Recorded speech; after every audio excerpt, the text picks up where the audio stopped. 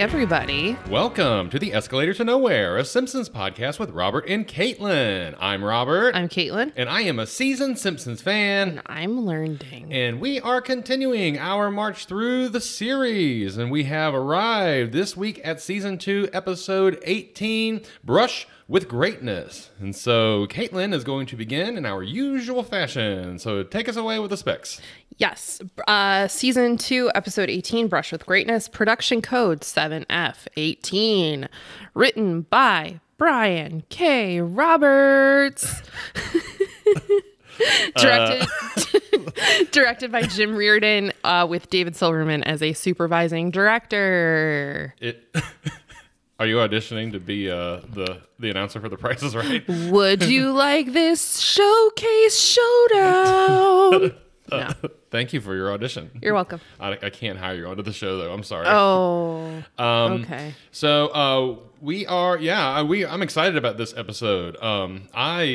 I remember watching this episode when I was a little kid. I am familiar with the basic plot of the episode, but there's a lot in here. There's a lot that I did not remember. Okay. So I'm looking forward to chatting about that. But before we do that, I'm going to start with, gotta say, I'm so sorry, everybody. Oops. I fucked up. I'm so sorry. My apologies. Mea culpa, everyone. Je suis désolé. Lo siento. I fucked up in the sense that I misspoke. I don't think it was our last episode. I think it was the one before. But I said in a recent episode that there was no law school in Virginia in the 18th century. And that's not true.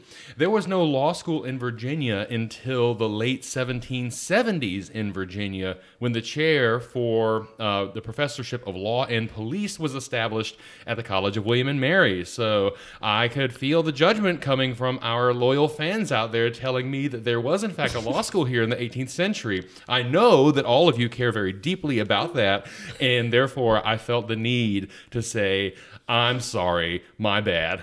Go Tribe. Go Tribe. Dun, dun, dun, dun, dun, Tribe. Okay. Yes. So, Caitlin, I'm sorry to say that you also fucked up. I also fucked up, but I fucked up in the form of an omission that I completely forgot about. Yeah. In Old Money, you asked me if the song that Grandpa was singing, or they were singing on the beach, when Bea and Grandpa go like frolicking around. Yeah. You asked me if that was a real song, and yes, it is a real song. It is a Gershwin song, as I said in that episode. I also forgot to mention that is also the song that Skinner and Mrs. Krabappel dance to in Grade School Confidential. Oh. When they are kind of in the standoff situation with the police. Yeah. Oh, yeah. When they turn the lights on and they blast the music. Yeah, it's like the disco ball, and like Bart's in there like, oh, God, get me out of here. Yeah. Yeah, but it's such a nice scene. Yeah, it's the same song. I love that episode. But I totally blanked on that while we were talking about this. I guess you do love that episode. You did a whole painting about it. I painted it in the closet. Yeah, which leads me to our shout out for this week. We have two. So the first one, I would like to give a shout out to our loyal friend and follower, Benton Parker. Hey, Benton. What's up, bud? Thank you so much for reaching out and chatting with us. We are happy to we're happy to hear from our fans when they reach out to us. Why are you laughing? We have fans. We're cool. Okay. We're very cool. Okay. Just ask Benton. Okay. Who reached out to us. Okay. And so, thank you, Benton, for reaching out to us. And it's been a lot of fun to dissect and overanalyze these episodes as we are continuing our way through the series. But in relation to Caitlin's mural, the mural of Skinner and Krabappel in our linen closet, if you are not familiar with that, we did an episode on that, a bonus episode. And it's on the Instagram, too. Yes, it is on our Instagram as well. So you can take a look at the work, not only finished, but while it was in progress. I would like to say a very special shout out. Hi, everybody, to all of our new followers who made their way here from the group, the Facebook group Rancho Relaxo. we had a whole bunch of people from that group. I posted in the group about our 50th episode, and then of course we posted Caitlin's mural in the group as well. So we have gathered a whole bunch of new followers from that group. Thank you, everybody. If you are one of those folks, welcome, and thank you so much for your kind words and support. I'm glad you all like the mural. I think that Caitlin now I think that post has something like 1,800 likes on it now. Oh, I don't know. I think it's got, I'm serious checked it. when I say I think it has like 300 or 400 comments or something like that. Oh, wow. And like okay. every one of them. I haven't looked at it. Yeah, like every one of them is just like, great job, this is amazing, that kind of stuff. And it is amazing because you are amazing. Oh, I didn't do anything. Yeah, you did. I just drew cartoon characters on our wall. You improved the value of our house with a mural. That's true. That's true. I should sign it. I mean to do that. Oh, yeah. I haven't done should, that. Yeah, you should sign it. I should sign it and then auction it off. No, I'm kidding. Oh, I was gonna say something. I don't remember. Anyways, welcome all of y'all who are new to the podcast. Thank Even you if you have for not joining us. come by way of the Rancho Relaxo post. We sure do appreciate you being here, and we are going to continue on to the episode now. So we are here at Brush with Greatness. I'm going to start with the synopsis, which is from the Simpsons Wiki. That is simpsons.fandom.com. There will be a link in the description if you want to go check it out. So the synopsis being, Marge's interest in art is reawakened when Homer finds old portraits of Ringo Starr that Marge painted in her days as a teenager. Marge takes an art class at the local college, wins an art competition, and is commissioned to paint a portrait of Mr. Burns. Meanwhile, Homer begins exercising after getting stuck in a water park ride and humiliated on the evening news. There's a lot. There's a lot in this episode. I think the synopsis does a pretty good job of covering most of it. And we have a real deal B plot here. Yes. Which is Homer. Noted in the synopsis. In the last line there. But yeah, we have the B plot of Homer feeling insecure about his weight because of what happens to him. Yep. In addition to, of course, the business with Marge and her art. Yeah. So starting. Let's start. Okay. Credits. Here we go. Anything? Yeah. Oh, okay. Oh, yeah. Well, I mean, as far as the credits themselves is concerned, just the general credits. Oh, you're going to talk about the chalkboard gag. Yes. Okay. The chalkboard gag is Bart writing on the wall, chalkboard, of course, I will not hide behind the Fifth Amendment. What is the Fifth Amendment, Caitlin? Do you know? Do not incriminate yourself. I plead the Fifth. You do not have to testify against yourself. Yes. So you and it also prevents double jeopardy. Right. And at any rate, so Bart is hiding behind the Fifth Amendment in the way that, as you said just a second ago, people are pleading the Fifth. Or has he been charged twice for the same crime? Ooh, I don't know. In which case, I would say that's a legitimate complaint, Bart. Yes. Although that is dealing specifically with felonies, so I don't know. But anyway, I'm not a lawyer. Yeah, there's been an awful lot of talk in the news here recently about amendments, in particular to the 14th Amendment, as regards the recent hearings by way of the Supreme Court, and not hearings, but rulings by way of the Supreme Court. So fuck them. Carry on. I think that it is important for us to note here that we here at the Escalator to Nowhere believe in equal rights and protection under the law, which is defined as, or rather is the definition of, I would make the argument, liberty. Of course, Voltaire says that no word has caused more strife and difficulty among men than that of liberty. It's true. However, if you are a person who desires to live in a place of liberty, wherein we have equal application of rights under the law, then it is our responsibility as members of the Republic to defend the rights of others when they are encroached upon. So there you are. Well done. Okay, thank you. Yes. Moving on. So, moving away from the chalkboard gag, we get eventually all the credits look the same to me. Otherwise, they're abbreviated, but they're not like super short. Yeah. It wasn't like, I think it was last week where like he was still at the chalkboard gag, and I was like, this is taking a long time for him to do this. No, I think it was just the standard credits. Yep. And at the end, they all pile onto the couch, and Homer's side of the couch tips the rest of it over. An allusion to What's going to happen? That's like the second week in the row. That's the third. That is happening. The third Sorry. week. Can't talk. Because we had the animals on the couch for Bart's dog. Oh, that's right. And then we had Grandpa on the couch last week. That's right. Yeah, so... I've never really paid attention to that tying into the episode before, but here we are. I think the reason is because once they get into syndication, I don't think that they still run them in the same way when they are in syndication. Okay. I don't think it's the same. You're saying they changed them around? Yeah, I'm pretty sure they did. And there are occasions, and they're noted on the wiki. Don't give me that look, because it's noted on the wiki that the couch gags could be this or this with some of the episodes. Oh, okay. So, yeah. I see that look you gave me. I could see beyond that pop filter over there. I'm just a little skeptical of that, but that's okay.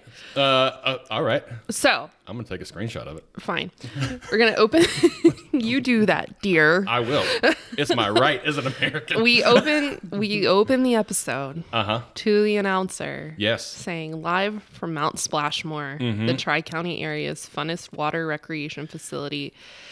It's the Krusty the Clown show. Yeah, I knew as soon as they showed the sign for Mount Splashmore that we were about to get one of my favorite songs from the entirety of the series. Oh, okay. Yeah. So Krusty's show is on the road. Yep. Broadcasting from Mount Splashmore. Yep, they've been doing it for a week. And so Krusty is saying, everybody's been great to him and to his house sideshow Mel, who does not, by the by. He doesn't speak. No, he does not speak, and he doesn't have a slide whistle either. No, he has doesn't. a horn instead. Yeah. And Krusty here notes that the food and the grog were great. They had a brunch yesterday with fresh fruit, which no doubt, of course, included strawberries. And the most delicious melon. And then he said, we ate till we plotzed. Have we talked specifically about Krusty's Jewish heritage before? I think we've referred to the episode, and we've called him Herschel and whatnot. Yeah. No, I don't mean us. I mean, have the Simpsons mentioned that he is Jewish before? I don't think so. I don't think... And I think that episode is relatively soon. I think it's a season 3. Okay. Yeah, no, we haven't. Oh, you mean with what's it called? Anyway, the one with his father? With his dad, yeah. Hyman Krzyzewski. Oh, yes, and we definitely mentioned it because Plato, remember, looked like Hyman Krzyzewski. That's right. We talked about that. So I have a couple of things about this. Okay. Number one, did this not take you back to TGIF, like the shows that ran on ABC on Friday nights? Did you not? You probably didn't watch it. I don't think I ever watched any of those. You know why? Because wrestling was on. No, because we were never home. Oh, we that's always right. ate dinner out. That's true. And so we never were home when these shows were on. Okay, so every now and then, TGIF was on ABC, which we all know is owned by Disney. Yes, God. Goddamn Disney. Hey, can we just? I'm sorry, I'm just going to put a pin in this. Thank you for putting the Simpsons in their entirety on the internet so we can all watch them. But for fuck's sake, quote unquote entirety, because once we hit episode 1 of season 3, we're going to have to find another way to watch that episode. Really? Yeah, you didn't know that? No, when Stark Raving Dad is not on here because Michael Jackson is a guest voice. They took it off. I didn't realize that was that episode. But luckily, we have some friends who have the entirety of the series on DVD, so we can watch that one. For a long, I am sure the internet could also help us out. Oh yeah, no doubt. But for a long time, they would not run in syndication Homer versus the City of New York. Yeah, because only were the Twin Towers there, but because somebody in Tower 2 says, sorry, they put all the jerks in Tower 1. Yeah. But at any rate, I'm glad that episode is back on and available. But Stark Raving Dad, it's not. Okay. Anyways, go ahead. So TGIF, it was like a block of like 2 hours that showed like Full House, Family Matters, It's a rare condition. Step by Step, which was one of my favorites. Okay. Every now and then they would have an episode where the family or the main family would go to Disney World. And that's what this reminds me of. It also reminds me of like Wheel of Fortune when they will go to like Florida or wherever. Yeah. That's what it reminded me of. Also, I was watching TV yesterday and I learned that The View will be broadcasting from the Bahamas for a week coming up. Oh, boy. So that's kind of just like the vibe I got from this. I thought that you were going down the direction of Disney owning ABC, and therefore Good Morning America is always promoting Disney crap. Welcome to our capitalist society, everybody, where everything you are consuming is a commercial. The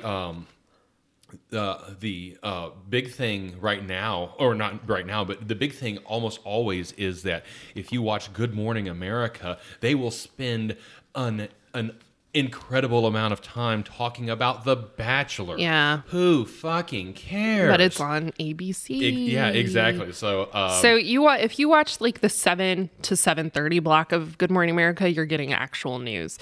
Everything else is meant for the moms who are staying home taking care of their kids after the other kids get on the bus. I don't mean that in a derogatory way, except towards Good Morning America.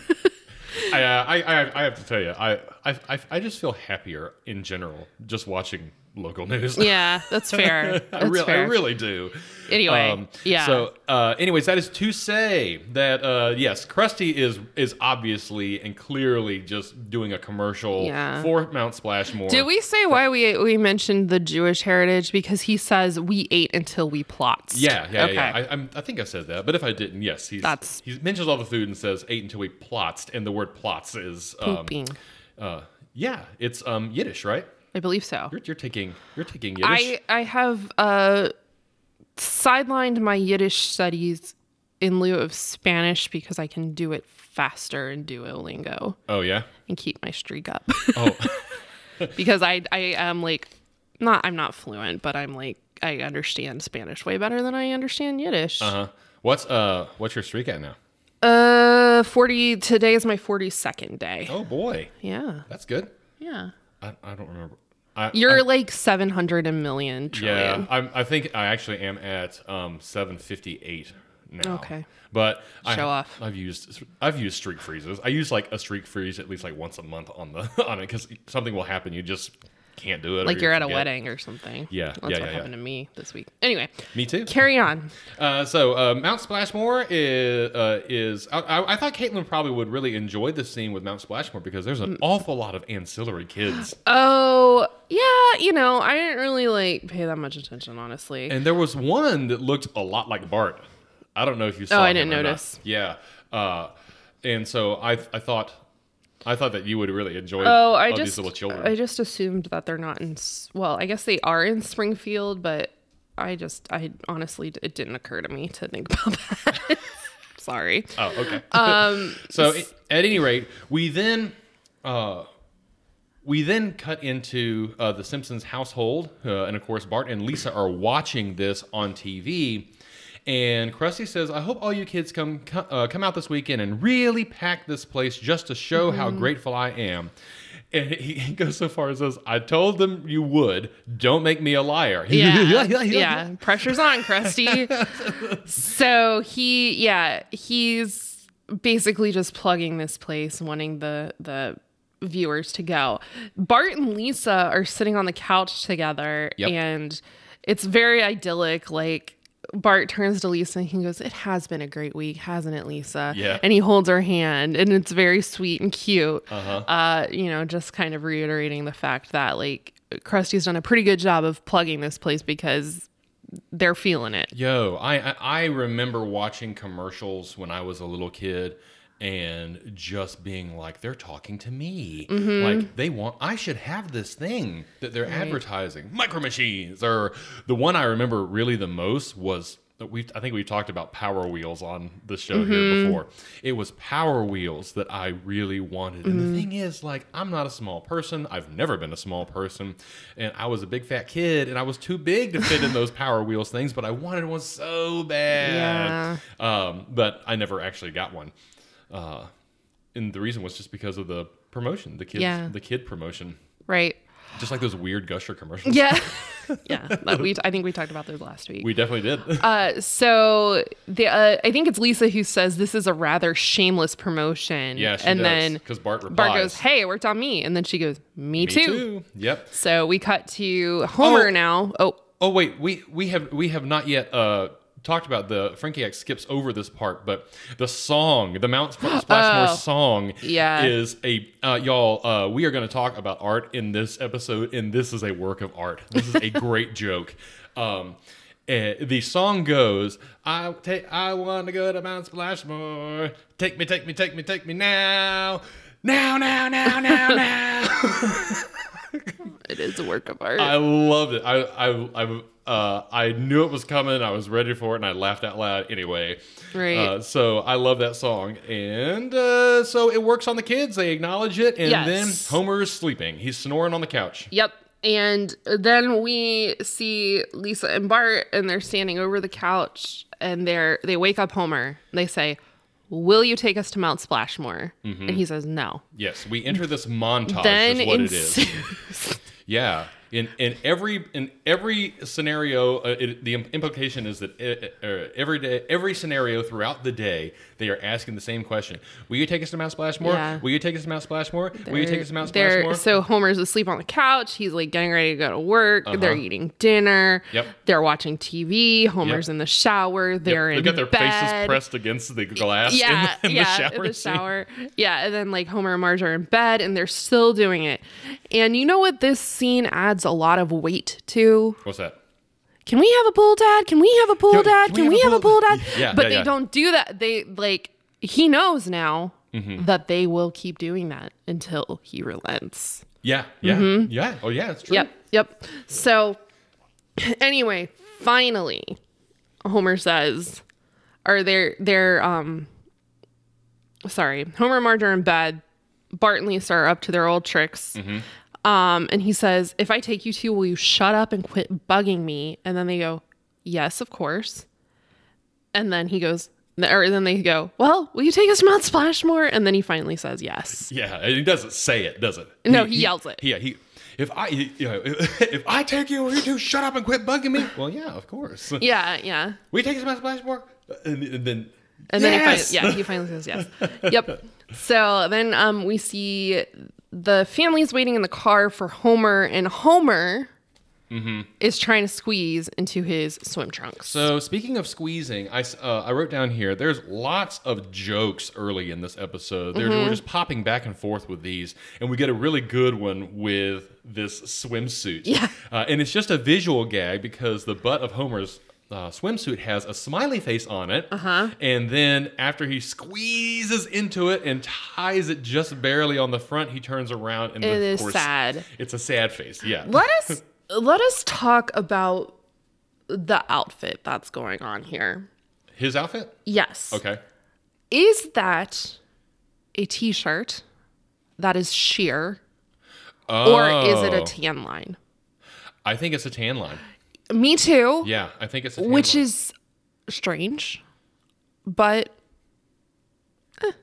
yeah, it's an unusual representation. It's like a tank top. Yeah, and that just hit me strange, and you see it several times throughout the episode. And it implies that Homer is walking around outside a good deal in what the tank top, is that what we're calling them now? We're not wife beater. Yeah, that's what I grew up calling them. Same. I think some people don't really go for that anymore. Like an undershirt tank top situation. Yeah, a ribbed cotton undershirt. There you go. With sleeves, without no sleeves. Yes. Yeah. That just kind of hit me like, what is going on? But I guess like this is a very like Homer body centric episode, so maybe it's just to like supplement that. I don't know. Well, I think although hang on a second though, let's take a look at this here, because if you look at the image when he gets into the car and his belly hits the horn, the bottom part of his belly, which would be where the shirt ends before his pants begin, it's yellow. Yeah, so. I think it's intended to be a tan line, but it's like either that or like he's wearing a sheer shirt, which doesn't make any sense at all. Right. It's just it was an odd choice, is what I guess I am getting at. Uh-huh. So, I mean, that's fine. So, anyways, they are heading into Mount Splashmore, and the whole point of Homer with this swimsuit and then getting in the car and his belly being on the horn, he actually tells Lisa he's going to have to push the seat back, and the seat is already as far back as it can go. Yeah. Is that Homer has put on some weight. Homer's gotten a little chunky. Uh-huh. And it's an issue. That's right. And so, anyways, we are on our way to Mount Splashmore now. Right. They are walking around, and like Marge is like, "Oh, we don't want to get separated," but then of course like Lisa and Bart just go and do their own thing. Oh, that's him. That's Homer. Oh, I'm sorry. Yeah. He cuts out, and Homer is alone. Marge is even gone. Out of that. Sorry, everybody. Are you okay over there? Yes.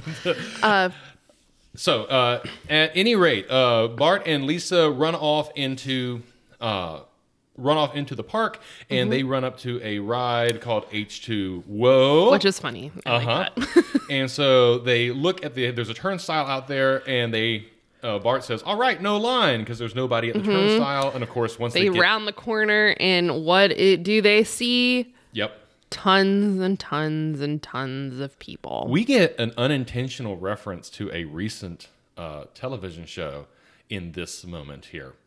While they're showing the line of massive people, they cut over to what is essentially an M.C. Escher style painting, where the stairs circle onto themselves, and it looks very similar to the stairs in Squid Game. Oh. Okay. I did not make that connection. I'm sorry, you don't think so. I didn't say that. I just said I didn't make that connection.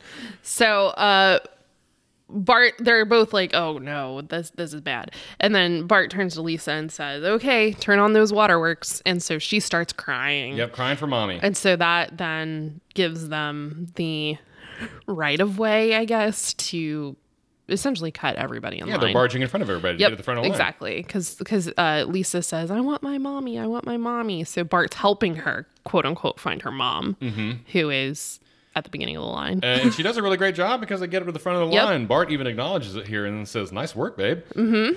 And at any rate, Marge is over putting a swim cap on. She's with Maggie at the kiddie pool, which has a shallow and a deep end that goes from... But Maggie... Maggie toddles on across. She's in her huge life vest, and it looks like she's walking on the water, but I think it's just to show that the pool has no water in it. Yes, if you look at a baby pool. If you look at the side, it says the depth which she puts it in is 1 inch, then it goes 1.5, and then 2 inches. Oh, I deep. didn't notice that. Yeah. I just was watching her, and then Marge is like, no, don't go to the shallow end, or don't go to the deep end, and brings her back. So. At any rate, we then get a parallel of Bart and Lisa because Homer sees the sign to H2O, turns the corner, and there's the line, and he just says, "To hell with this." Slide inspector coming through, and then he barges his way to the front, and he gets sent down the slide. He says "bitchin" at one point. That's Homer. I'm sorry. No. That's Bart that says that. Really? Yeah. How?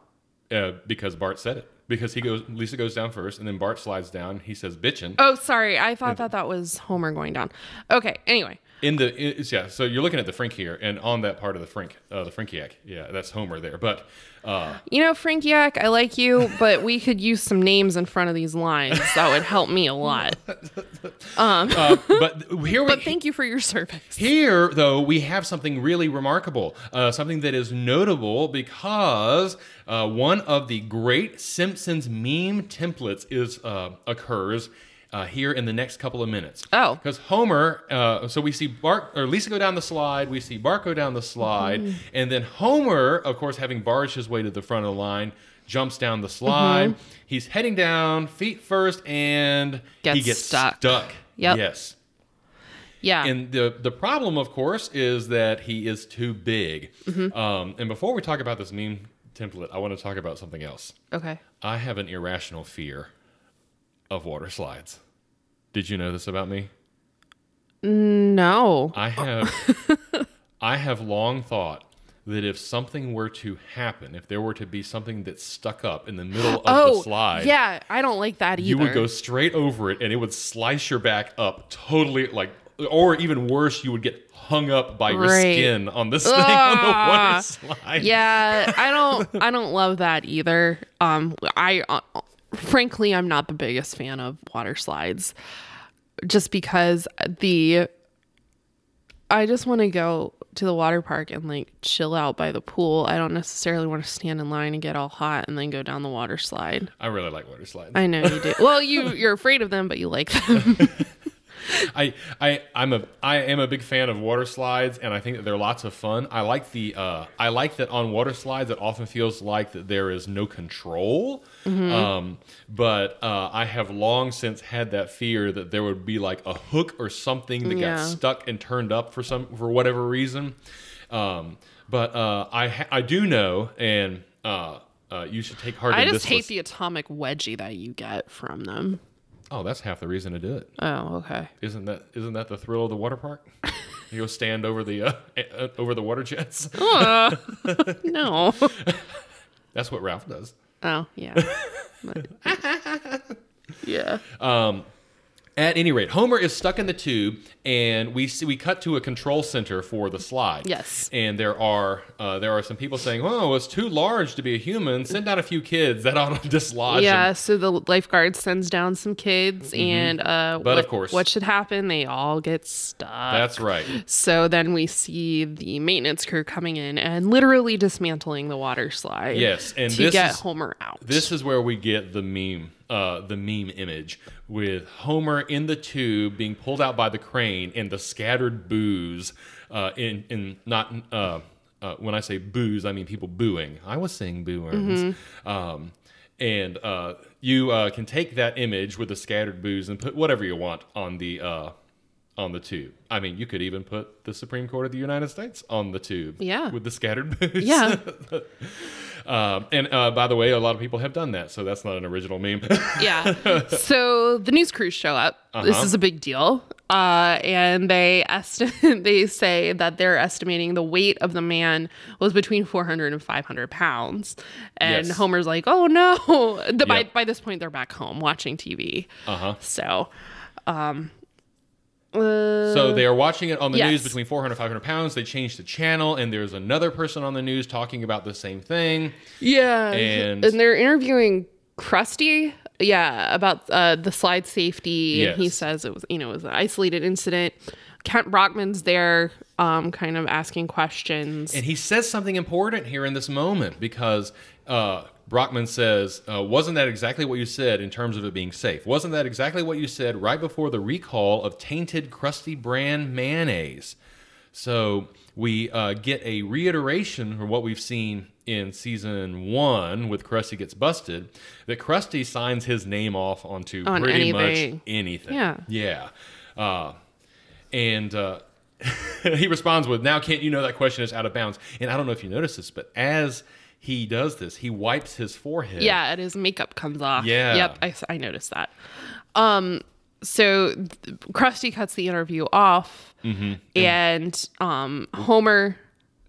Yeah, I was just going to say that we're looking at the family, watching, or they're sitting on the couch. They're on the couch, and Homer is like kind of having a moment of I guess, internal panic. And he's like, okay, family, don't pull any punches. Am I just a little bit overweight? He's reflecting on what has happened to him. Yes, and we get a really nice response from Lisa here. Yeah. Because they all kind of hem and haw there, and Homer insists. He says, "Well, am I?" And Lisa says, goes, "Forgive us, Dad, but it takes time to properly sugarcoat a response." Yes. Essentially saying, yes. Yeah. Oh, yeah. Well, yeah. You're definitely overweight.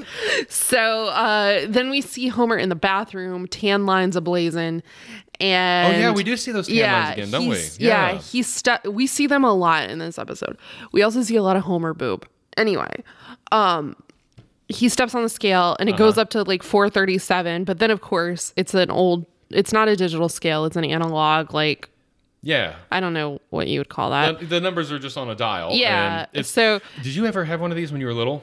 Yeah. Did you jump up and down on it? Of course. I loved jumping up and down on that thing. I love the sound that it made if you stood on it, because it would go, like a weird like. And the numbers as they flip back and forth would go tick tick tick tick. Yeah. Tick. So he's on that scale, and when he steps on, it goes way up. And then it drops way down, and then it goes way up, and then it is having problems balancing. I guess. I think this is it's a good example of like young Robert being interested in physics without realizing that's what it was. Because my goal when I would jump on it would be to see how high I could get the number, you know, and then run out of the bathroom being like, I weigh 200 pounds. Oh yeah, yeah. Oh, if only. Oh yeah, no kidding, Lord. So. It finally settles, and he says, "It's 260 pounds. I'm a big fat pig." And then, take it easy, Homer. Yeah, chill out. And then Marge is like, "Well, now Homer, you have big bones." That's right. And then, it's a big bang. yeah. So I guess we learned that Homer has gained 30 pounds because he says no one gains 30 pounds of bone. Speak for yourself, Homer. Yeah. Am I right? Yeah. Am I right? I mean my wiener. Oh my God, I knew it was coming. Hey-o. Okay. Whoops, walked right into that one. Hey-o. So he decides in this moment. You amusing yourself over there? Hey. I'm just trying to get through this episode. Yeah. I'm sorry, you got a long way to go. I know. We're only 6 minutes in, I know. baby. So Homer decides in this moment that he's going to go on a diet. He says, I pledge there will be no pork chop too succulent, no donut too tasty, no pizza too laden with delicious topping to prevent me from reaching my scientifically determined ideal weight.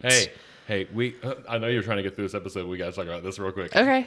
I did not know. If you would have asked me before we began this venture what Homer's favorite food is, pork chops, I would have said donuts. Right. But it's not. This is very clear. This season is a pork chop heavy season. Yeah. But season 1 was cupcake heavy. This is pork chop heavy. Yeah.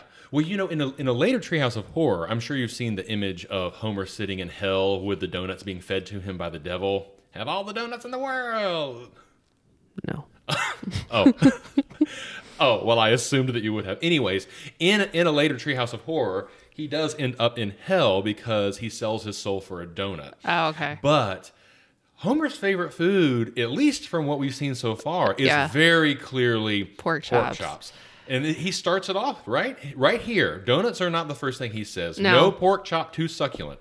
He didn't want to miss pork chop night for sushi. He said that they had not missed pork chop nights. He had them with King and Kodos. Yes, he did. Yeah, there's a lot of pork choppage here. And that same line from One Fish, Two Fish, he says, we haven't missed pork chop night since the Great Pig Scare in '87. Yeah. So and it's a nice allusion to Doug's dog. Oh, is it? His name is Pork Chop. I know his name is Pork Chop. Okay. I don't know why that. Well, I know why that popped in my head, but I don't know why it came out of my mouth. Anyway. Hey, well, you were on fire today. Yeah, baby. So he says in this moment, as God is my witness, I'll always be hungry again, alluding to everyone's favorite film, Gone with the Wind. Oh, we've already had a Gone with the Wind reference in an earlier episode. I can't remember which one it was. It was at the end of Principal Charming, wasn't it? Little remember. I think so. I don't remember. When Skinner says it, right? He's standing in front of the... yes. Yeah, so there is that. He says no pizza too laden with delicious topping. You know what that made me think about? The rigatoni pizza we just got? Oh, no, but now I'm thinking about, y'all, there's a place here in town that makes a rigatoni a la vodka pizza. It's so good. And it is, to quote Bart on many occasions, bitchin'. Yeah. It's very good. No, this made me think about years ago, I went to Golden Corral with 3 of my friends. Yeah. And this was when Chopped, the TV show Chopped, was still very popular. And we decided to do a Golden Corral gross out Chopped challenge. In short, we drew straws, so we paired off, and by drawing straws. I was not there for this. I was in my house witnessing it unfold on Facebook with horror in my eyes. I'm sure we can find a photo of what we've made for each other, or at least the one that I made. So I got paired up with my friend Joe, and we went with Joe, my friend Kelly, and my friend Jimmy. And the idea was that you had, I think it was we had 3 minutes or something like that. You had with a clock going. You had 3 minutes to go and make the absolute grossest combination dish that you could at the Golden Corral. And I'm thinking of some of the stuff that you did, and it just makes me like want to retch right here. The reason the pizza made me think about that was because poor Jimmy, we didn't tell him this is what we were going to do. We just asked him if he wanted to go to Golden Corral. So poor Jimmy was at a disadvantage because the other two people you were roommates with. You knew them really well. Jimmy was just kind of a collateral damage in this whole situation. Poor guy. Jimmy's such a great guy. He played right along with it and was there for it. And he made Kelly. He made Kelly a pizza that he just put a bunch of gross toppings on, and it was gross, haha, gross. But Kelly made him what she called soup surprise, which what she did was she went around the buffet and got water out of the bottom of all the dishes that she could, and then she brought it over and put a sprig of cotton candy on the top, and it melted into the soup. It's disgusting. It was poor Jimmy amazing. didn't know how perverse the rest of you were. Oh yeah, I made for Joe. I made Southwest chicken ole. So I took grilled chicken and put it on a skewer with pears and sriracha sauce and with I think it was with cottage cheese on a bed of cottage cheese. I put crispy fried noodles on top. And what did I do with? I did something. The chip. Yes, I garnished it with a tortilla chip that had fallen into the cheese and gotten floppy. That's the ole part of That's the ole part of the Southwest chicken ole. That's fucked up. Joe, it was really unfortunate for me because Joe, my roommate of many years. He knew me, and Joe is also a good cook, and he knows what I like and what I don't. So he made me 2 bites with shit that I just hate. The base of one of which I remember, of course, was a beet. Ugh, I hate beets. Anyways, poor Jimmy showed up. You like the band The Beats, though, yeah. Oh, yeah. Welcome to our Doug podcast, everybody. Anyways, that delicious topping on pizza made me think about the chop challenge. we were gonna do it again, but one of us was traveling the next day, and you were like said to the group chat, you're like, you're really sure you want to do this when you're gonna be like on a plane? And they were like, yeah, good call. Yeah, I guess we'll probably just wait on that. So that was the one and only chop challenge that I'm aware of. The rule with the challenge was that you had to make the dish, right? And the person had to take 2 bites. 2? That's right. They had to take 2 bites out of it.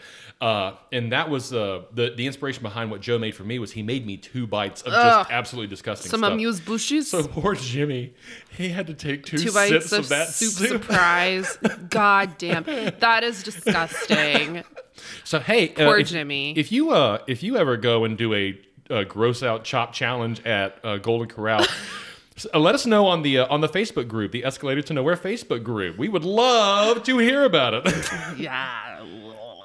Okay. So anyways, Homer is hungry. He finishes this little, not tirade, but little speech with God is my witness, I'll always be hungry again. And we of course, immediately get his stomach gurgling. Yeah, and he tells his stomach to shut up. Then we cut to the attic. He's looking for like his exercise equipment and whatnot. That's right. And we've all been down this road, haven't we? Yeah, so he and Bart are up in the attic, and they're poking around looking for everything. And hold on. I'm trying to figure out. What? Oh, so they're looking for Homer's exercise equipment. And Bart comes across a portrait. Yes. Of Oh, well, he goes, hey, who's the mop top with the big schnoz? And Homer tells him, don't you know anything? That's Ringo Starr. Yeah, that's so Caitlin's mom's favorite Beatle. It is my mom's favorite Beatle. It's also Marge's favorite Beatle. And Homer tells him, oh, you know, your mom painted these. Or she must have painted these. And there's like, I don't know, 5 or 6 of them. And he's flipping through. And then the last one is a picture of Ringo and Marge in a wedding chapel. Yeah, the joke here is that they're all just images of Ringo until we get to the last one, which is that. Yeah. So Homer is upset and Marge calms him down. She says, I was a schoolgirl. The Beatles were very popular and I had a crush on them. Yep. So then Homer's like, okay, well, I'm going to start my diet. And he's like, why did I have to start my diet on pork chop night? Yep. They're eating dinner. Pork chops. Yeah. So you know it's a Friday. You know it's a Why Friday. would you start a diet on the weekend, Homer? Oh, boy. That's a bad idea. But she brings over the classic diet. Yep. Especially for 1991. Yeah, for 1991 and a sitcom/cartoon sitcom here. She brings him over, of course, steamed vegetables and rice cakes. I just realized at the top of the show, I didn't say what the original air date for this was. It was April 11th, 1991. Oh, okay. Yeah. Super. Okay. Anyway, so the family is eating pork chops. Homer takes a bite out of this rice cake. It, of course, is gross. He looks at it and cries out, hello, hello, hello, taste, where are you? Yeah. And then Marge is like, but they're only 35 calories. And you can put a little something on top for flavor. Yeah. And so Homer, of course, takes this to the extreme. But while Homer is working on building up his rice cake, Lisa starts talking to Marge, and she says, this is very Lisa. She says, "Hey, Mom, these paintings are good. While I know while I know firsthand how fragile young talent is, I'd love to hear the particulars of how your gift was squashed." Yeah, which is like kind of. I mean, it's a little sad, but it's funny. And it's a very Lisa line. You're right. And then, well, it made me think about the quilt from Bart's Dog Gets an F. Yeah. Because Lisa makes the square with Mr. Largo and Bleeding Gums. Right. The two greatest musical influences. The one who influences her and then the one who tries to squash her talent. Yeah. Mr. Largo. Meaning Mr. Largo. Yeah, Mr. Largo can make the greatest concerto dull and something like that. I mean, well, that's what I was thinking of is like Lisa's love of jazz and music and whatnot and how that depending on where you are in the series, that is encouraged or discouraged. Depending on what's happening. That's what that made me think of. Yes, and we talked for a little while in a previous episode about how it's bull to say that Homer doesn't support Lisa's music. Right. He definitely does. Yeah. So anyway, we get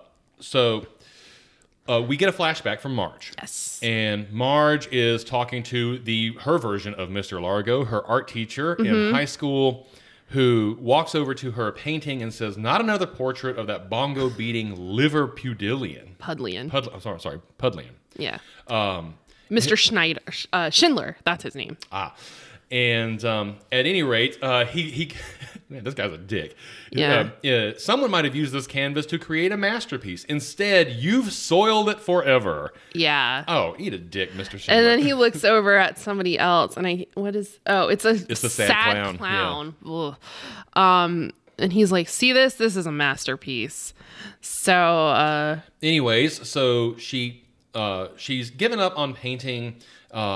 But she says, "I was so upset I decided to send the portrait to the only man on earth whose opinion I could really trust, which is Ringo Starr." Yeah. We do see her come home. She's upset, and we see Patty and Selma sitting on the couch smoking, just kind of hanging out, which I enjoyed because they're funny, and they didn't do anything in this episode aside from sit on the couch, but that's fine. And Lisa asks Marge, "What was Ringo's response?" And she said, "I never got any, and I never painted again." Yep. So Lisa suggests at that moment that Marge could maybe revive her talent by taking a class at the Springfield Community College. I actually made a mistake here in the moment because I thought that I guess I just registered it as the Adult Education Center instead of the Springfield Community College. Yeah, but when she this is skipping ahead a little bit, but when she goes to sign up, it's like an extension of the community college, which makes it seem like it's more of a learning annex situation. Gotcha. Anyway, so Marge likes the idea. Mm-hmm. She asks Homer if he thinks it's a good idea. And Homer is very distracted by his rice cake, which he has put in the microwave, yes. Which has, let's see what's on top of this. A bunch of goo, and it looks like some olives, maybe some lettuce, lunch meat. Looks pretty foul, but still only 35 calories, according to Homer. That's right. Yeah. So we then cut to the annex, the Springfield Community College, and Apu is there. Yeah, and I think this is like the first time Apu has called The Simpsons by name. Yes. Because he recognizes Marge, which is strange because I think up until this point, we've only seen the kids and Homer in the Quickie Mart. Yeah, and he has referred to him as Sir. Yeah, but he calls Marge Mrs. Homer. That's right. And we find out that he's enrolled in screenwriting class. Mm-hmm. Yeah. And so, at any rate... he says he yearns to tell the story of an idealistic young Hindu pushed too far by convenience store bandits. And that's what he wants. And then he names Sanjay. He makes a direct reference to Sanjay. Yeah. So, but anyways, Marge. He's gonna call it "Hands Off My Jerky Turkey," and that's what he loves that jerky, man. Sanjay is the one who thought the title. Thought of the title, yes. And we've talked about. It occurred to me like last week when we were talking about Apu and his jerky again. Hindus don't eat cow. That's right. Yeah. So that's weird. Well, maybe it's venison jerky. Maybe. I don't know. Oh, no, that's not true because he outright says it's beef jerky when he brings it to the party. Yeah. In Homer versus Lisa in the Eighth Commandment. But at any rate, Lisa and Marge walk up to the sign-up desk, and there, the person behind the desk has Raphael, the wise guy's voice, but it's not Raphael.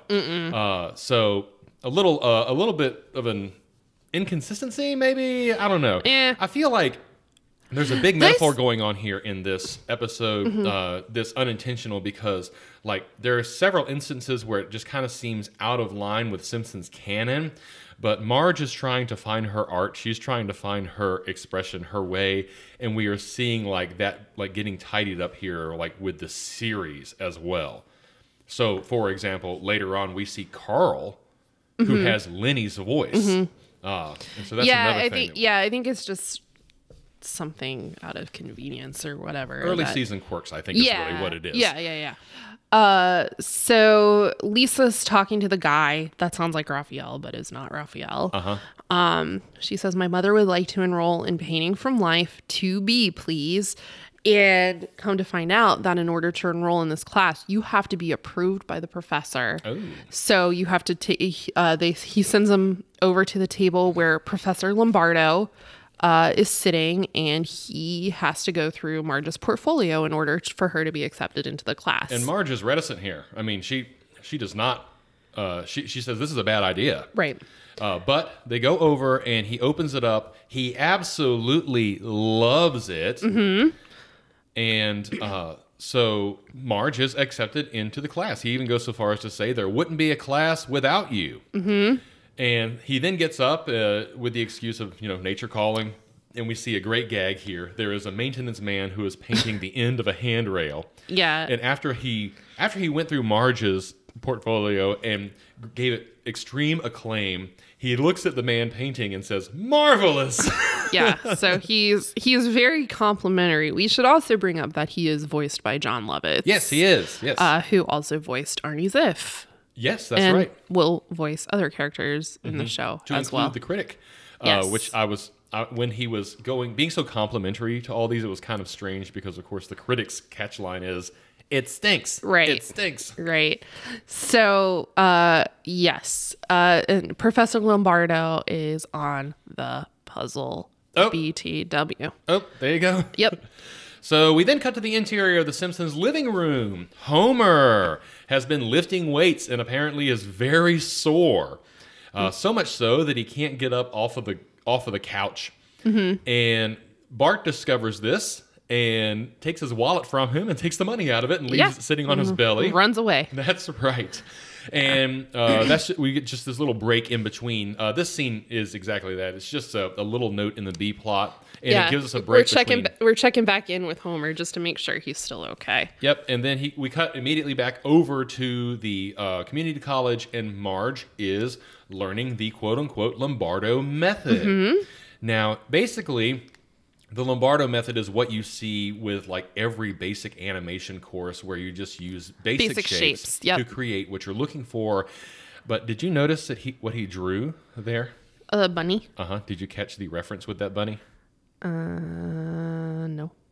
That is the bunny from the Matt Groening comics series Life in Hell. Oh, I did not know that. Okay. And so I don't know if that was intentional, but that's the bunny. That's the one. Okay. So anyways. Yeah, so he's explaining this and he's like, then he draws a very nice rabbit on the chalkboard. And he says it's just that easy. Then we cut to Homer. Homer's training. Yep. He is lifting his weights. He's jumping rope. Yep. And while he's jumping rope, we see Marge is painting him jumping rope. And so everyone in the Simpsons household, or at least the two adults, are succeeding in their endeavor to improve themselves, be it artistically or physically here in the moment. Yeah. We get a really great moment with Homer, who is attempting to do an overhead press. And as he is pushing the weights with the barbell above his head, he leans to one side and a weight falls off. He leans to the other side, one of the weights falls off, leans left, another falls off, right and left and right until all the weights are off. And then he lifts the bar above his head. That gave me CrossFit flashbacks like no other. That's right. You got to get you some clips on the end of that thing, Homer. Yeah. So basically he's working really hard at exercising. Yep. Then we go back to the art class. Yes. And Mr. Lombardo, Professor Lombardo, is walking through offering praise to everybody and then gets to Marge's painting. The painting is of Homer having fallen asleep with a beer in his hand, wearing... tighty whities. With a wife beater. A ribbed cotton undershirt with no sleeves. Yes. Yeah. And I wrote something down here. And we get a couple of instances of Marge's art throughout the series, obviously with this one as well. And I am going to say I like Marge's art. Okay. I really love this painting of Homer. These things remind me, and we'll get this later on when we actually get to the Burns portrait part of this. It reminds me of a time that I was walking through a museum in a big city close to where we live, and an art museum there. And there were some kids. They were, I don't know, 12, 13 or so. Two young ladies that were next to me, and I was looking at a modern art piece. I don't remember exactly which one it was. And they were like, what is this? Anybody could paint this. And they're like, there's no reason. It's not a picture of anything. And I was talking to them, and I said to them, it's not always about it being a picture. If you sometimes think about it as a statement or what the artist is trying to say to you, then it becomes a little clearer. And so then they started talking with each other about what the artist was trying to say to them. And of course, it always starts out with a joke, right? But then they started actually talking about the art, and it was really great.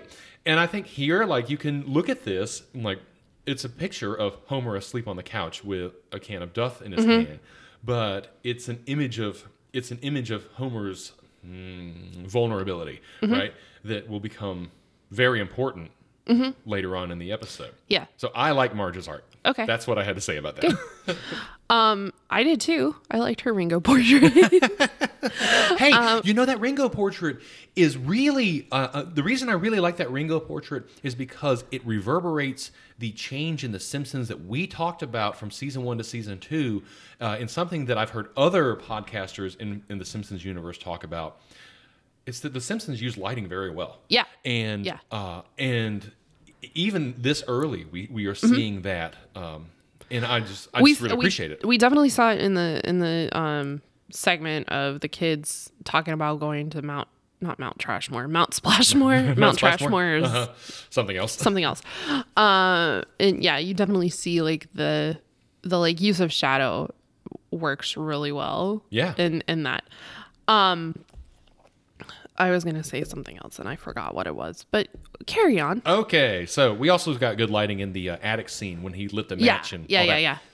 Anyway, so the professor loves the piece so much so that he says, Marge, you find inner beauty of your subject and bring it out for all to see. Mm-hmm. And they go for a quick walk, and he says, they've asked me to submit the best painting for my class to the Springfield Art Exhibition next week. I've decided to choose your bald Adonis. Mm-hmm. I love that phrasing. Yeah.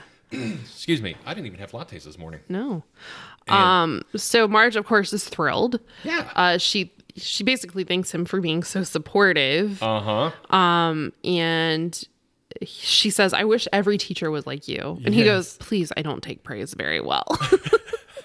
And then so he can dish it out, but he can't take it, right? Yeah, and then he walks away, and we see the same guy who is painting the banister rail, painting a sign, and he goes, "Oh, another triumph! Another triumph!" Yeah, it's for the art fair or exhibition, whatever it is. So then we're at the fair, right? we are the exhibition. Yeah. Anyway, Marge wins first prize there, mm-hmm. and this furthers the plot here because we then after she wins first prize, we see Mr. Burns. We're inside of his office, and it becomes quickly apparent that Mr. Burns is attempting to have his image painted, have a portrait painted. Yes, and he is berating an artist who has painted a really nice image of him. He calls him a ham-fisted, nearsighted house painter.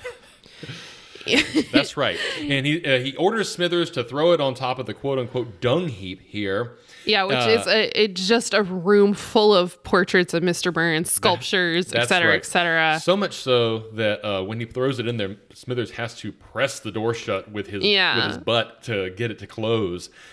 And anyways, Mr. Burns here reveals that they are dedicating the Burns wing of the museum in only 6 days. Yeah. Oh, you see how they added immediacy to to the plot here. I feel the urgency which he needs to get his portrait painted. So anyways, he needs a portrait. And, what is it? Mr. Burns here has a newspaper with him, and he sort of just throws it at him and says, this idea of you immortalizing me in a portrait was as half-baked as your idea of me having children.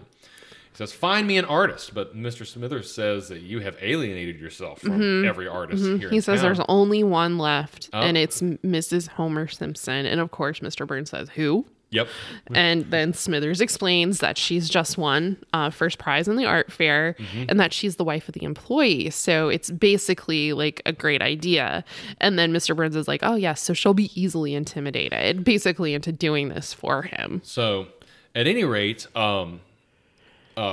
Burns sees this as a bit of fortune for him. And he says, the wheel has turned and Dame Fortune has hugged Monty Burns on her sweet perfume bosom. And then he says, we get a good line here. He says, somebody up there likes me, Smithers. And Smithers responds, somebody down here likes you too. Which is this the first explicit reference to Smithers' infatuation in terms of loving him as a romantic love? It may be. I know that there's been moments earlier in the series that was kind of like, oh, wait, what? But I think this might be the first like overt, like, I like you. Yeah, I just all I wrote down was Smithers' sexuality. I just wasn't sure like if this was the most overt reference we've seen so far or not. It's one of the first, if not the first. Okay. Yeah. So, at any rate, Smithers really here, I think, has fallen much more into his role of a... he is mostly benevolent. But also the sycophant who's like fawning over his boss. Yeah. So, anyways, we then cut to Homer. He is standing in the bathroom. He's about to get onto the scale. We learned he's down to 249 pounds. He's very happy about that. That's right. his clothes are fitting better, and He says they're just hanging off of me. They're not really, but yeah. So the family is being very nice and celebrating with him. Yep. And then we cut to the plant, and we see boxes and boxes of donuts just sitting around in the break room. Yes, and this is where we see Carl with Lenny's voice, who says the donuts are just piling up. Right. Well, Homer went on a diet. Homer went on a diet, so he's not eating the donuts. Yes, and the donut man says, "Oh my God!" And I just bought a boat. Yeah. Oh yeah. So this is when Smithers and Mr. Burns show up at the Simpsons house. They want to go over there to ask Marge to do the portrait. I guess it's a good thing that Smithers doesn't remember Homer in this moment, because the last time he was at the Simpsons house was for a car in every garage and 3 eyes on every fish. No, he came over to watch the fight. Oh, right. Yeah. He sure did. Mm-hmm. You are right. Oh, yep. I stand corrected. Yep. Anyway, well. Oops, you fucked up. Oh, I'm sorry, everybody. It's okay. So Mr. Burns is like, he like lightly does the door knocker, and then Smithers is like, allow me. And so he like starts just beating on the door. I was like, I don't think it's really that dire. You got 6 days. Calm down. But okay. And as we will learn later, Marge can crank out multiple portraits in an evening. Yeah. So Marge answers the door. She's got curlers in her hair. It looks like she's been maybe cleaning or something. And in short, she's not expecting them to be there. Right. But they go into the kitchen. It is Smithers says, Mr. Burns wants to commission a portrait, and asks if she's ever painted the rich and powerful. And she says, no, just Ringo Starr. Mm-hmm. And Mr. Burns doesn't know who she's talking about. Of course. Yeah. Smithers leans over to him and he says he was the drummer for a rock and roll combo called the Beatles. Mm-hmm. But then Burns does remember who they were, because they were on the Ed Sullivan show. Yep. Yeah, and he's like, "What was Ed thinking?" Mm-hmm. Which I would wager that maybe Ed Sullivan and Mr. Burns are contemporaries, around the same age, especially at this point in time. Mm-hmm. But here's the thing that I saw in a group recently. I think it was probably Rancho Relaxo or Tenuous and Obscure, one of the two. When this show started, Homer and Marge were supposed to be Boomer, or they were supposed to be Greatest Generation, and the kids were going to be Boomer. Yeah. Taking it to the point that it is now. Yeah. They're millennials. Yeah, they are. That's wild. Yeah. Well, that's what happens when your show is on for a generation. I guess right? so, multiple generations. So anyway, I just thought that was something interesting. Yeah. So we are here in the Simpsons kitchen, and Mr. Burns just has one important question. The question is, can you make me beautiful? Mm-hmm. And Marge says, I don't think that'll be a problem. So anyways, she explains to him that she has the ability to see inner beauty, and he agrees. So she is going to paint the portrait, and we then cut to Mr. Burns posing for said portrait. Yeah. So he's posing, and Homer comes home, and he immediately gets insulted.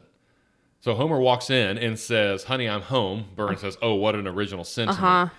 And then he yells at him, tell him to take it outside. I'm male modeling. And then, So anyways, Homer sees immediately that he says, oh, my home and my home life and my work life together in such a nice way. So Homer says, listen, can I just talk to you in the other room here? Go into the kitchen. And he tells her that he's nuts. He thinks he's handsome. You've got to find a way to make him look handsome. He's very worried about how this painting is going to turn out. Yes. And she tells him not to worry. She's going to paint his inner beauty. But the problem, of course, is that Mr. Burns does not have inner beauty. Right. And we see it right away, right? We saw it when he immediately insulted Homer as he walks in the door. Right. We then see, she asked him what he was like as a boy. Did you have a dog that you loved? And he gets taken aback by the fact that Maggie has grabbed onto his leg and he wants to shake it off. Marge says, she's just a baby. Yeah. So he's not given her much to work with or anything to work with. He has taken the funny pages out of Homer's newspaper and Smithers is reading it to him. And anyways, in short, Mr. Burns just does not have this inner beauty. He's being pretty turdy. Yeah, and which is his MO, right? Yeah.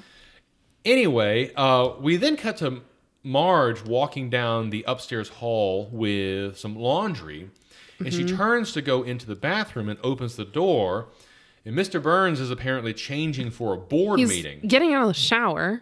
He's buck-ass naked. Yep. He's got spots all over him. Yep. This whole dynamic it's weird to me. Well, obviously, it's supposed to be weird. But it's like, did they just show up at the Simpsons house and expect her to immediately start painting this picture? And then he's like, well, I'm going to go shower while I'm here. Like, it just... Like, I mean, yeah, I think that's what how it is. How did this happen? I guess maybe he left the living room while he was talking to Marge, or Homer was talking to Marge in the kitchen. I don't know. It's all very strange. But but we need this because she sees him full frontal, entirely naked. So he's changing for the board meeting. And she's like, oh no, I'm so sorry, and closes the door. And then Bart's in the hall and he goes, hey mom, did he have those spots all over his body? And he definitely did. Yeah. And then Mr. Burns inside goes, I heard that. And then Bart's like, oh, whoops. So anyways, Mr. Burns is upstairs, but we are then down in the Simpsons kitchen. Mr. Smithers is making tea for Mr. Burns. And he shouts down, I want my tea. Marge asks him, doesn't it bother you that he just orders you around? And he says, I don't remember where I saw this in a meme recently, but this quote was in a meme recently. It said, actually, I value every second we're together from the moment I squeeze his orange juice in the morning till I tuck him in at night. He's not just my boss. Further exacerbating the fact, is that the right word? Probably not. Furthering the fact that that Smithers really cares for Mr. Burns. Yes. Yeah. He's not just my boss. He's my best friend too. We then, of course, see Mr. Burns drink the tea. It's too hot, and he throws it right on Smithers. He says, oh, yep, too hot. It's scalding me as we speak, which is... So Marge sees this all, and she sees the way he treats Maggie. She sees the way he treats Homer. She sees the way he treats Smithers. And Mr. Burns is making it difficult for her to find his inner beauty. Yeah, so then we see a screen and it says, meanwhile, Frankie X not loading. Somewhere in England. Yeah, there we go, somewhere in England. The interior of the home of none other than Ringo Starr.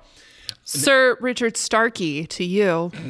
Starsky? Starkey. Is his last name Starkey? Yeah. I didn't know that. Hold on. Richard. So there's some interesting tidbits here. I was listening to another Simpsons podcast here. Starkey. Okay. I was listening to another Simpsons podcast, and they were talking about the lines. And initially, apparently, Ringo was just supposed to read one line. Oh. And it was supposed to be like a very short sentence. He agreed, but in the terms that he agreed, apparently, he did not specify how much he was going to read. And so once he agreed to do the show, they tried to squeeze in as many lines from him as possible, which is part of the reason, I think, why he has... So, he reads out the whole letters in these. So they're trying to get as much voice out of him as they can. Yeah. It's very funny because you can tell he's not a voiceover actor. The way the lines are delivered.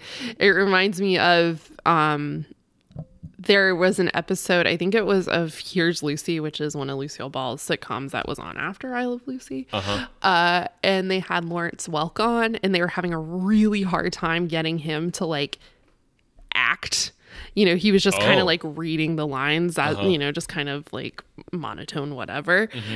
They scored his lines. And so he they for inflection and whatnot. They wrote a score out, and they're like, okay, you go up here and down here, and so that it just, because the way he delivers lines, it's fine, but it's just kind of flat. I don't think I'm alone here. And we're all real tired of this Lawrence Welk shit. Yeah. You know never that's watched. from? You never watched Lawrence Welk, did No, you? no, but you know where that line's from? Happy Gilmore? It's from American Beauty. Oh, American When he Beauty. throws the plate against the wall. Oh, I've only watched that movie one time. Oh, that's such a good movie. It's not Happy Gilmore. I wouldn't say I wouldn't say it's very happy at all. No, not that movie. That's for sure. No, it was Happy Gilmore. I would say, I award you no points, and may God have mercy on your soul. There you go.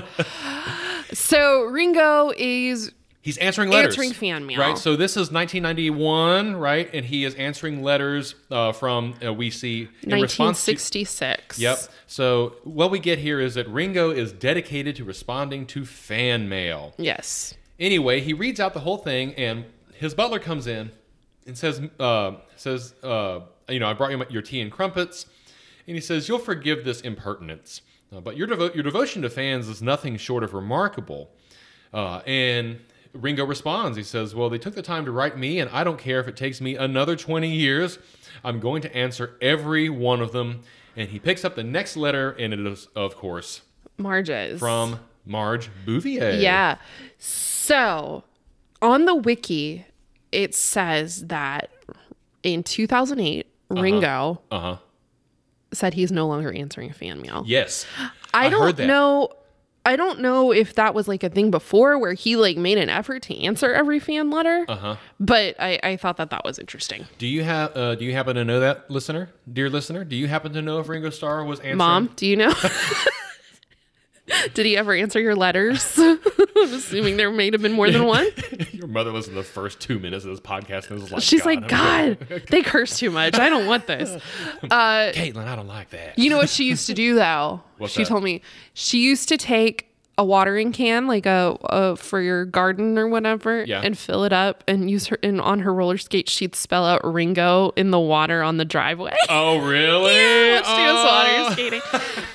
My mom loves the Beatles. Loves them very, very much. Yeah, they still go to see Paul, right? Yeah, they've gone to see him several times. They saw him and Billy Joel at Yankee Stadium several years ago. Wow. Yeah. So yeah, she really, really loves the Beatles. They do. I made fun of Ringo recently, and one of my Christmas gifts was because we have 2 beagles. She gave me a decal of beagles walking across the Abbey Road, silhouette sort of looking thing, and she's like, "This is your punishment for making fun of Ringo. Yeah, you have to put this somewhere. You have to put it on your car or whatever." Yeah, she really loves the Beatles. So, also in my defense, as I recall, I was not really making fun of Ringo. I just made a comment about not being a huge Beatles fan. Yeah. So, you also don't like the Doors, which is like strike 2 against you. Oh man. Yeah. Good thing I'm so good looking and have a beautiful voice. Oh boy. Well, no, she likes you better than me. That's. I don't think that's true. Yes, it is. Anyway. So, at any rate, Ringo is answering letters. He picks up one. He says, "Oh, Springfield, USA." Oh, by the way, I had a revelation earlier. Oh. Because in You Only Move Twice, the Hank Scorpio episode, at the end of that episode, Hank Scorpio says, "Hit me up if you're ever on the East Coast." Therefore, Springfield is not on the East cannot Coast. be on the East Coast. Yeah. Right. So, anyways, I guess I'd never thought about that. You know why? You know why, Robert? Because it's in Oregon. Anyway. Oh, okay. Yes. So, at any rate, sorry, I quit scrolling on the Frink. We cut back into the interior of the Simpsons household. Marge is trying to paint Mr. Burns, trying to find the inner beauty. Lisa's playing her sax. He tells her to stop that infernal tooting. Tooting. Sorry. Tootling? Tooting. Tootling. I don't know. And anyway, Marge is getting pretty pissed. Yeah, she says it's hard to discover your inner beauty while you're shouting at an 8-year-old girl. Yeah. And anyways, it's revealed now that there's only 2 days left. He says, there's 2 days left. Shut up and paint. We cut up to Homer, who has been very good. He says he gets up onto the scale. He's in his bathroom, of course. Gets up on the scale, and he hits, 235? 239. 239. That's that being, of course, Homer's common weight. Yes. I remember when I was in high school and I realized that I weighed more than Homer Simpson. Although I would not say that I was Mr. Universe, but I was definitely fitter in high school than I am now. Right. And I still weighed more than Homer. So there you Right. go. And at any rate, he's excited. He runs down. That's right, because he says, Marge, I'm 239 and feeling fine. And using the original notches that came with his belt. I've been down that road, Homer. Yeah, right? And at any rate, Marge says, I'm proud of you. And Mr. Burns turns and says, let me get this straight. You're pleased with your current appearance? He says, you're the fattest thing I've ever seen, and I've been on safari. Ouch. Man. What a dick. Yeah. Yeah. So anyways, this, of course, affects Homer. He walks off saying, if you need me, I'll be at the refrigerator. Very sad. Marge has had enough of this. She says, Mr. Burns, I've had enough of your posing. I can finish the portrait myself. Yeah, kicks him out. Yep. And so off they go. See you at the unveiling, he says, as they exit the house. She walks in and catches Homer about to pour whipped cream straight into his mouth. She stops him. That sounds nice, though. Yeah. And anyway, she says, don't listen to him. He's just a mean little SOB. Yeah, which is like harsh words for Marge. It is. Yeah. She says, I thought there was good in everybody until I met him. Which is funny because she has met him several times. He has come to her house for dinner. Yeah. But I guess this just is kind of... This is, I guess this is the most she's interacted with him directly. Yeah. Because at the... that's not under the guise of running for office or and, whatever. And even then, like, she was in the kitchen for a good deal of that. 'Cause Right. we got that scene with that good scene with her and Lisa. You know, don't underestimate your mother. That's right. Right. Okay. And at any rate, either way, Homer, Mr. Burns is a turd. We all know he's a turd. Marge now knows he's a turd. And she said, I can't make that man beautiful. I'm just not good enough. I guess I'm no artist. Well, guess who comes to save the day? Coming in clutch. That's right. Almost Deus Ex Machina style. Homer's like kind of shuffling through the mail, and he says, Marge, you got a letter from merry old England? Yep. She opens it. It's from the desk of Ringo Starr. Yep.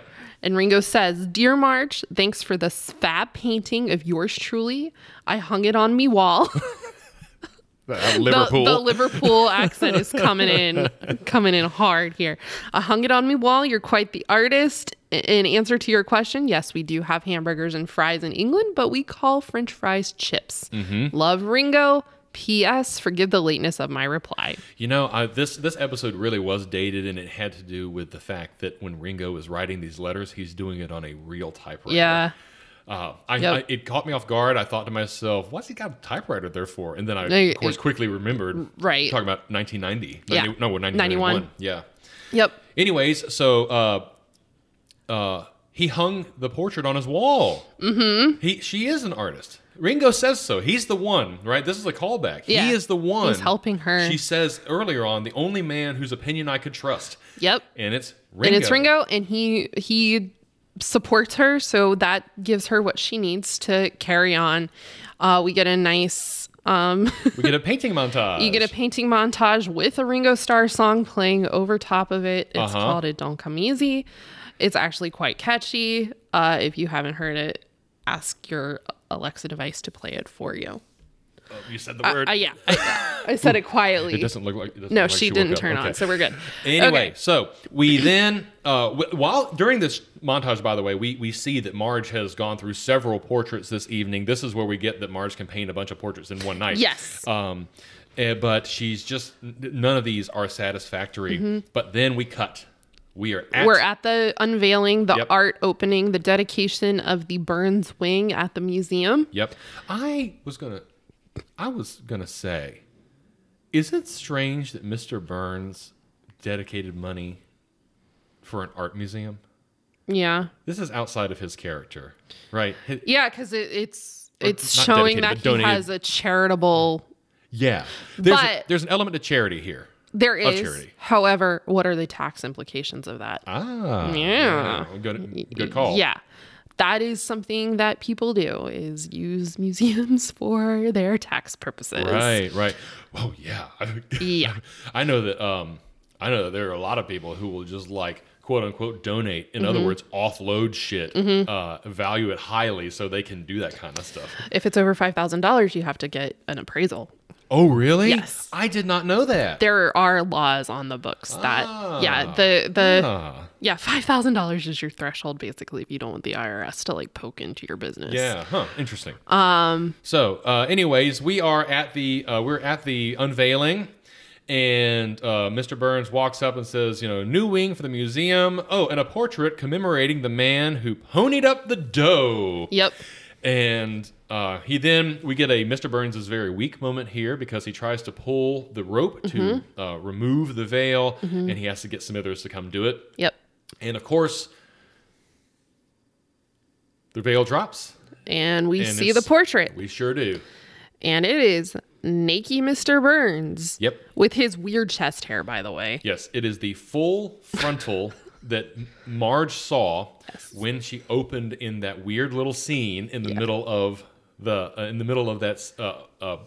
commission scene, I guess you could say, in the beginning of the painting of when the he's portrait. in the shower, yeah. She must paint. That is Knox snoring. She must paint in acrylic because if this was oil, it would not be dry. Oh, okay. But you painted the mural in the closet in acrylic, right? Yeah. Yeah. So yeah, oil paints take a very long time to dry. Mm-hmm. Yeah. So at any rate, we see Mr. Burns, and everything, of course, is cleverly utilized. There are various items cleverly utilized to cover his genitalia. Yeah. And like then we see the reaction of the crowd. Mm-hmm. There's gasps. Or Professor Lombardo, is that his name? Yeah. He's there and he's like, oh, he's impressed. Of course he is. Yeah. But then we see something here. This is bravery on Marge's account. Mm-hmm. Not only did she paint this thing and send it to the museum, but she showed up to the unveiling. She showed up at the unveiling and then steps in front of the crowd to explain what she was doing. And she says something that I just think is great here. Mm-hmm. She says, "My name is Marge Simpson, and I painted this. Maybe you'd like to know what possessed me to do it.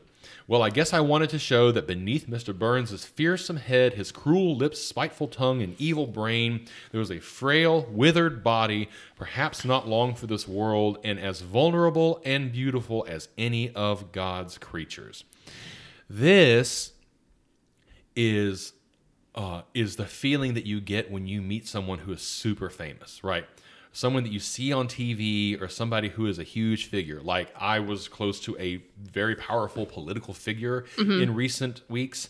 And when I saw this person, I was like, oh, you're just a dude. He's an old man. Yeah. He looks and moves and talks like an old man. Right. And that's who he is. And so I really connected with this here because Mr. Burns is the same. He is a powerful person. People fear him. People kowtow to him, right? Right. He's got an assistant with him all the time. But he's an old man. Miss Hoover, I think, sums it up in more layman's terms. The crowd begins to applaud. People are saying things like, provocative, powerful. That's Dr. Hibbert, I think. And Miss Hoover says, he's bad. But he'll die. So I like it. Yeah. This, according to the wiki, is the first time we see Miss Hoover. Is it? Yeah. The first time we see her? It's not the first time she's not named here, but yeah. So she, I thought we saw her before. I can't name where though. It might have been just because we watched other later episodes. And the wiki says this was the first appearance of Elizabeth Hoover, a second grade teacher at Springfield Elementary. Previously, she had only been mentioned. Oh. They only say she was mentioned in Bard the General, but I think there was a couple She's other definitely places. been mentioned because they've been calling her Mrs. Hoover. Yeah. Okay. And her hair is blue here, but normally it's brown. Anyway. Okay. All right. I'll buy that. Yeah. Okay. All right. She's been mentioned but not seen. Exactly. Sort of like a Marvin's Room sort of situation. Sure. Is that an obscure play? Anyway, in Marvin's Room, you don't see Marvin. He's in the other room. He's in his room. Yes. Okay. Probably like playing Nintendo or something. Yeah, sort of a Waiting for Godot situation. Is that a better? Waiting for Guffman? No, Waiting for Godot. Okay, I know Guffman. I don't know. Waiting for Godot. The I know the. I know. Okay. Yes. Okay. Does Guffman show up in Waiting for Guffman? No, he doesn't. Okay. They think he does, but he doesn't. Gotcha. Yeah. Anyway, we're almost at the end of the episode. Woo-hoo! So the crowd approves of this nice nice quote-unquote portrait of Mr. Burns. And Mr. Burns comes over to Marge, and in an act of perhaps this humanity, I was at a Banksy exhibit down in Atlanta a short time ago, and there was a really good quote on the wall from Banksy. It said, "Art should comfort the disturbed and disturb the comfortable." And so perhaps this rattled Mr. Burns a little bit. And he says, I'm no art critic, but I know what I hate, and I don't hate this. Which is a compliment from him. Yeah. And he says, your painting is bold but beautiful. And incidentally, thanks for not making fun of my genitalia. And then Marge turns to Homer and says, I thought I did. I thought I did. And cut to credits. Yes. End of episode. All right. So we've made it all the way through. What'd you think? There's a lot in this episode. Yeah, there is. It's Brian K. Roberts wrote it. I don't think he's written anything before this. I did feel like especially at the beginning of the episode where everything is just kind of frantic. It had a different feel to it. I don't know if you agree or not, but I thought it was fine. Not my fave. Oh man. Sorry. Oh. I was going to say that this is verging onto the great episodes list. Oh, really? I really liked this episode. Okay. I thought it was funny. I thought the opening scenes that you mentioned being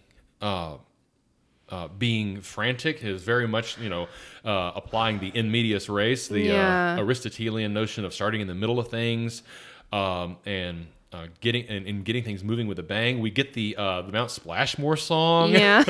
Now. Yeah. We get as you said, we get the trope of the kids bugging Homer by saying the same thing over and over and over and over again until he relents. Yeah. No, I'm not saying that those are bad. I think that maybe I just don't care for Mr. Burns centric-ish episodes because he's not a nice person. I did not like one car in every garage and 3 eyes on every fish or whatever the hell it was. I liked this episode better than that because it's a little bit more well-rounded and we don't. It's not so focused on him, but it's like a lot of it is just him kind of being an asshole and everybody catering to his needs and wants, and that's not something that I guess I enjoy. I don't know. I mean, your feelings are your feelings. I can't dictate that. Yeah. Nor do I want to. The whole point of this is that you watch this and that you deliver your impressions about it. Yeah, and for me, this episode was just kind of meh. Well, I think we all know that I'm right, and that this is a very good episode. So I just got.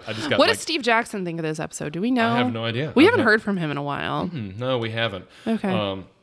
But I will say that with the viewing, the seeing of Miss Hoover, even though she's not named as Miss Hoover here, and that is the voice of Miss Hoover. Unlike the wise guy Carl. Raphael and Carl / Lenny's voice on Carl. Who voices Lenny and Carl?